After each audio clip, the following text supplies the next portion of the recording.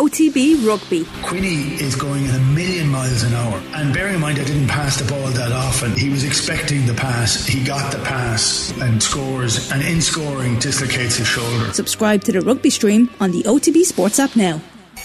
OTB AM, the Sports Breakfast Show from Off the Ball. Alan Quinlan is with us. Quinny, good morning to you. How are you? Morning, lads. Yeah, good, Ger. A 3-game ban for Johnny Sexton. We were having a debate earlier. Is this in the red? Is this in the amber? Is this in the green? Is this exactly what Ireland are happy with this, do you think? Or what's your takeaway? I'd say everyone is pretty happy with this, with it just being 3 games, Ger. It could have been a lot worse.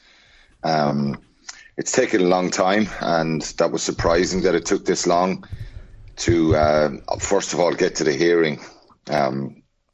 Since the game was played, I think that was in the end of August, right? Or around the 20th of August or something. Or May, yeah. Sorry, May. Sorry, May, 20th of May or something around that. It's taken a long time, and I think it's the best possible outcome, I think, from an Irish Rugby World Cup point of view. Obviously, you know, I always thought he was going to get some sort of a suspension. He got the minimum, essentially. The mitigation and the early admission and all that kind of stuff, and his disciplinary record, it would have been 6 matches only for that. That's what the report says. So they're the facts.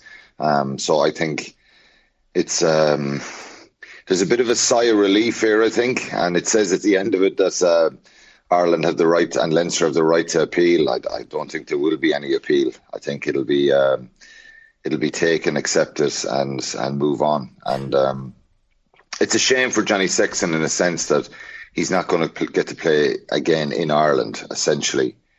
That's me thinking that obviously he's going to retire unless he changes his mind and goes back and plays with Leinster. It's a pity. He doesn't get any kind of a send-off. It would have been nice for him from an Irish point of view to play in the Aviva Stadium again.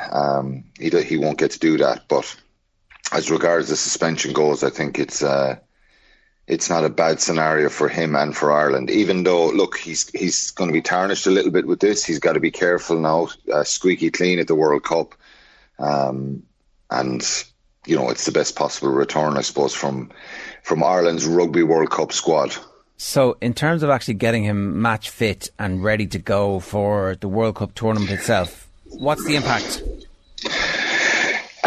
It's certainly not ideal, I think, but I think he's proven over the years that he has the ability to kind of slot straight into big international matches and play really well and have an impact. It's not every player can do that. I think some players are the exception over the years. I think we saw it with Sean O'Brien a little bit, a couple of times with Cian Healy. Certain people can probably get away with that. Keith Earls. Look, it's not ideal for everyone. I think if you're a background, if you were asking me, could I do it? I would be, you know, if you hadn't played for a number of weeks, the matches make you fit, they make you sharper. But I suppose for a player his age, it's all about in the mind and what kind of training and conditioning he'll be doing. He hasn't played, obviously, for a long time because of the injury. What about training? Is there a way to have him take hits in training that prepare the body for the hits that he's going to get in the World Cup? You can replicate it, but it's not the same. I think, of course, there will be the strength and conditioners and the fitness coach Jason Cowman, and obviously the rugby coaches will work on that kind of stuff. He might not have been involved in all 3 games anyway. I think you were an advocate 6 or 8 or 12 months ago about Cotton Wool and Johnny Sexton and get him to the World Cup. Well, it looks like we'll get him to the World Cup now. Maybe that's a positive. But look, I think you can replicate it, and I think the latter parts of the strength and conditioning stuff and the rugby conditioning has changed dramatically. You know, for me, playing for 15 years, from going back right to 96, 97 up to 2011, each year was changing, evolving, different. You've got to do a lot of down and ups, hitting pads, live tackling, all that kind of stuff, and then with a fitness component into it. So it's just at a different level now, and that probably enables players to be more match ready because they replicate a lot of the rugby stuff in the fitness sessions. If you understand what I mean. Yeah.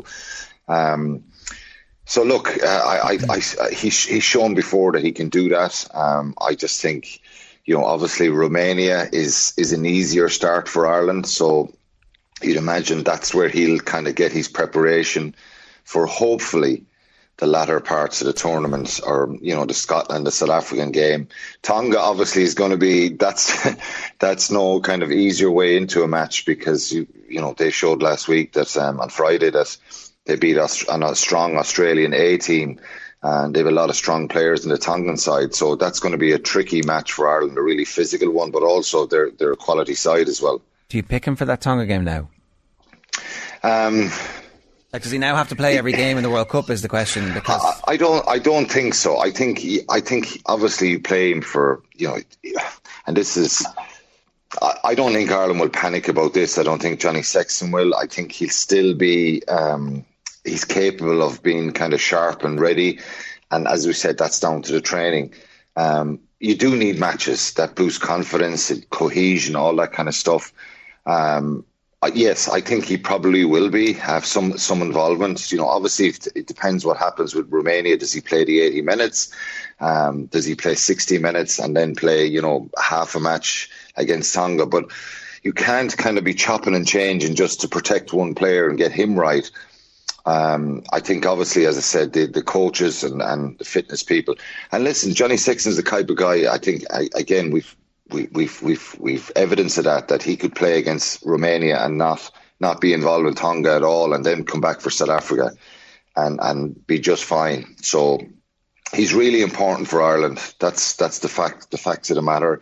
But who knows how they're all training, you know what I mean, and what's happening behind the scenes, and how ready he will be. But I think, look, ideally you want to be in the best shape of your life going to a World Cup. That's what any rugby player ever wants. So it'll be interesting to see what happens, but I think there will be certainly a sigh of relief here. What does it mean for Ross Byrne and Frawley and Crowley? Like, how would you see the game time being split up then for those warm-up games? I don't know, Shane. It's a good bit away. Obviously there's a battle in itself for, if we imagine that for South Africa and Scotland games, and maybe the Tonga game, who's kind of the starting out half, but who's behind them? They have their own battle to deal with, and maybe there'll be pressure on. Who knows? Andy Farrell might surprise people and start one of them against South Africa or Scotland. Who knows? But certainly they'll all be trying to put their hands up, and I think.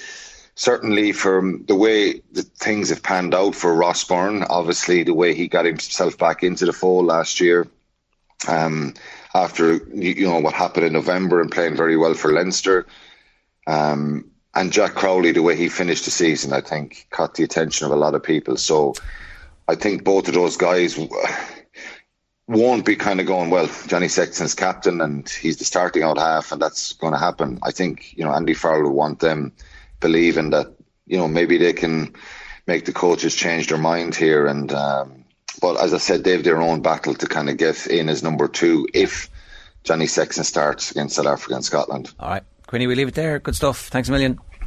Cheers. Thanks, Ger. OTB AM, the Sports Breakfast Show from Off the Ball.